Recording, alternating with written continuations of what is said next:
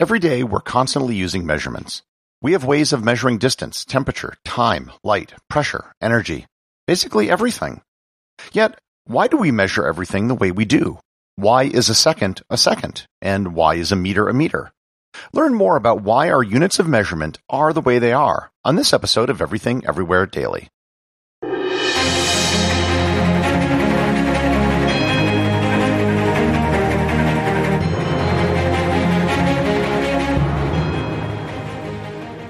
This episode is sponsored by ButcherBox. Several times I've mentioned the grass-fed and grass-finished ground beef and steaks that you can get from ButcherBox. This time, I'd like to tell you about their exceptional salmon and seafood. Most of the salmon that you might buy at a store is actually farm-raised. These salmon are fed a diet that isn't natural for salmon, and as a result, their flesh tends to be gray, not pink. To compensate for this, they're then fed a synthetic chemical to replicate the color of natural salmon. ButcherBox sources all of its seafood directly from independent fishing operations in places like Alaska, Maine, and Massachusetts. Everything is wild-caught and sustainably harvested with no added chemicals, dyes, hormones, or preservatives. The result is some of the finest salmon, scallops, cod, and shrimp delivered directly to your door.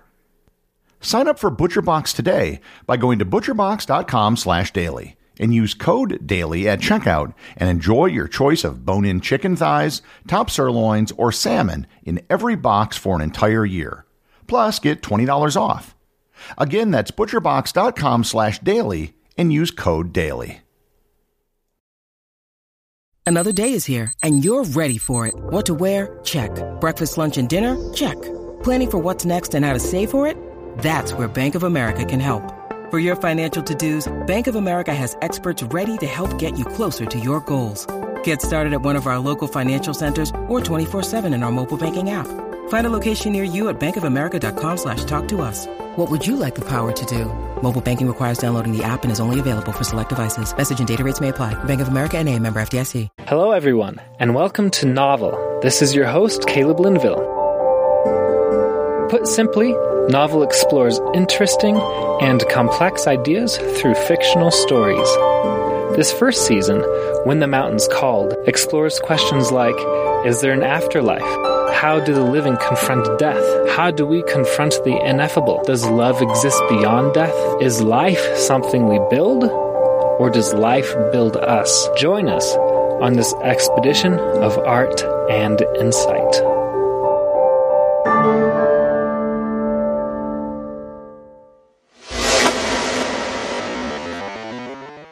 Way back in the day, every locality might have had its own unit of measure. Some king or local official might have used their foot or arm as the basis for length, for example, and then everyone would just use that. I've been to a few old European cities where they still have a metal bar hanging in the town square, which was the local unit of measure. However, this system of local units of measure wasn't very effective as trade between places grew. There was a need to standardize measurements so everyone was on the same page. This was actually one of the big policy changes which came from the French Revolution. Not only did they propose a universal standard of measurement, but also a decimalized system as well. Here I'll refer you to my previous episode on why the United States is not on the metric system, where I talk about some of the history of the metric system. Once they had a system in place for units such as kilograms, meters, and seconds, the question then became, what exactly is a kilogram, a meter, or a second? As science advanced, there developed a need for greater precision. Even if measurement techniques got better, there was a need for a better definition of what you were measuring against. Let's start by looking at the meter. The original definition of a meter was going to be the length of a pendulum with a half period of 1 second. A full period is the time it takes for a pendulum to go back and forth, so a half period is just the time it takes to go from one side to the other. This sounds like a pretty good definition, especially for the 18th century. However, they found a problem. The period of a pendulum can change depending where it is on the Earth. So that idea got thrown out the window, and they needed to replace it with something else. The next definition, which was actually implemented, was that a meter was 1/10,000,000th the distance from the North Pole to the equator going through the meridian which goes through Paris. However, at the time they chose that definition, no one had actually been to the North Pole. In fact, there hadn't even been a proper survey done to get a good measurement to the Earth. They didn't even know that the Earth wasn't a perfect sphere. It's slightly flatter at the poles than it is at the equator. This just wasn't very accurate, and it wasn't something that anyone could just figure out if they wanted to measure a meter themselves. In 1875, the Meter Convention was held in Paris, and they created the International Bureau of Weights and Measures, which was responsible for the creation of the prototype meter bar.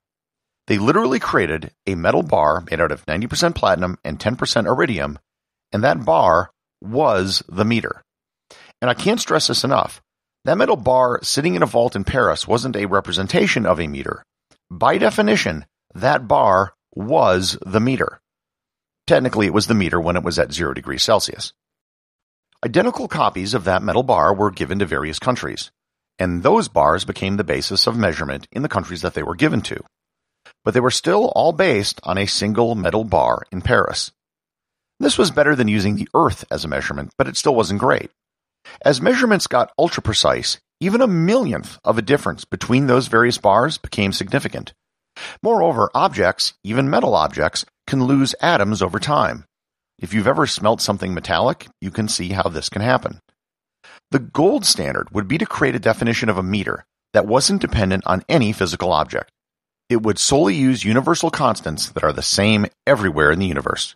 The current definition of a meter is the distance that light travels in 299,792,458th of a second in a vacuum. The speed of light is the exact same everywhere in the universe, as far as we know, so there isn't any ambiguity as to what a meter is anymore. However, it does raise the question, what is a second? The second has been around a long time, and it's based on the length of a day on Earth.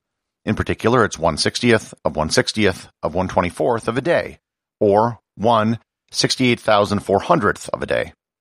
The problem with this definition is that the Earth day isn't constant.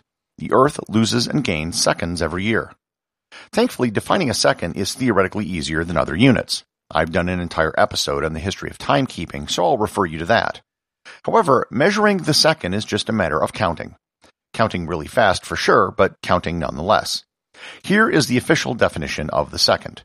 Quote, "The second is defined to be equal to the time duration of 9,192,631,770 periods of the radiation corresponding to the transition between the two hyperfine levels of the fundamental unperturbed ground state of the cesium-133 atom." Unquote. So, if you want to measure a second, just count some 9 billion or so vibrations of a cesium atom. It's nothing more than counting vibrations, which you can do with a laser. So we have the second and we have the meter, time and length. The real challenge was getting a definition for mass. Up until 2019, the definition of the kilogram was similar to the old definition of a meter. A kilogram was the mass of that thing over there, that thing being a weight which, like the meter, sat in a vault in Paris. That was the kilogram. The kilogram proved to be far more challenging to define than either the meter or the second. One idea was to define a kilogram as the mass of 1 cubic deciliter of water at 4 degrees Celsius. Another approach was just to count atoms. In particular, the idea was to define a kilogram as the mass of a 93.6 millimeter diameter sphere of pure silicon. In the end, these would have had similar problems to the international prototype of the kilogram that sits in Paris. What they wanted to do was tie the definition to some universal constant. What they selected was Planck's constant, which is a constant with units of energy times time. Energy is defined as mass times length squared over time squared, so you have mass in it. As we already have definitions for time and length, it would then be a short step to having a definition for mass. Researchers can accurately determine mass by using something called a Kibble balance, which can determine mass based on the electrical current used to counterbalance the force of the object. So, those are the three most important base units and how they're defined. However, in the international system, there are 7 base units. One of the units is the ampere, which is the base unit for electrical current. This is defined from the value of a static electrical charge from a single proton or electron. Take a ton of single static electrical charges, and you get a unit called the coulomb. An ampere is just the electrical current of 1 coulomb of charge per second. The 5th unit is the mole, which is just counting a large number of atoms. 1 mole is Avogadro's number, which is over 10 to the 23rd, or 1 with 23 zeros after it. It's huge. 1 mole of sand grains, for example, would cover the entire Iberian Peninsula 1 meter deep. The 6th unit is Kelvin, which is the unit of temperature. This was redefined using the universal Boltzmann constant, which relates the average relative kinetic energies of particles in a gas with the thermodynamic temperature of the gas. Kelvin starts at absolute 0 in temperature and then goes up in units that are the same size as the degrees in Celsius. FYI, there are no degrees Kelvin.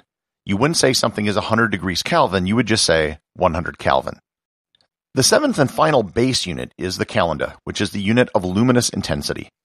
After trying for a long time to figure out how to explain it, I figure I would just be easier to leave it at that. It's a measure of light in a 3-dimensional channel of light, and it can be calculated knowing the definition of the kilogram, the meter, and the second. With these 7 base units, you can figure out almost any other type of measurement. That includes pressure, area, volume, energy, power, work, voltage, ohms, heat, and pretty much anything. Moreover, with the definitions we now have based on physical constants of the universe, we could, in theory, communicate with aliens to tell them how our system of measurement works. They could calculate everything themselves, and we wouldn't even have to send them some hunk of metal which is currently sitting in a vault in Paris, France. Executive producer of Everything Everywhere Daily is James Makala. The associate producer is Thor Thompson.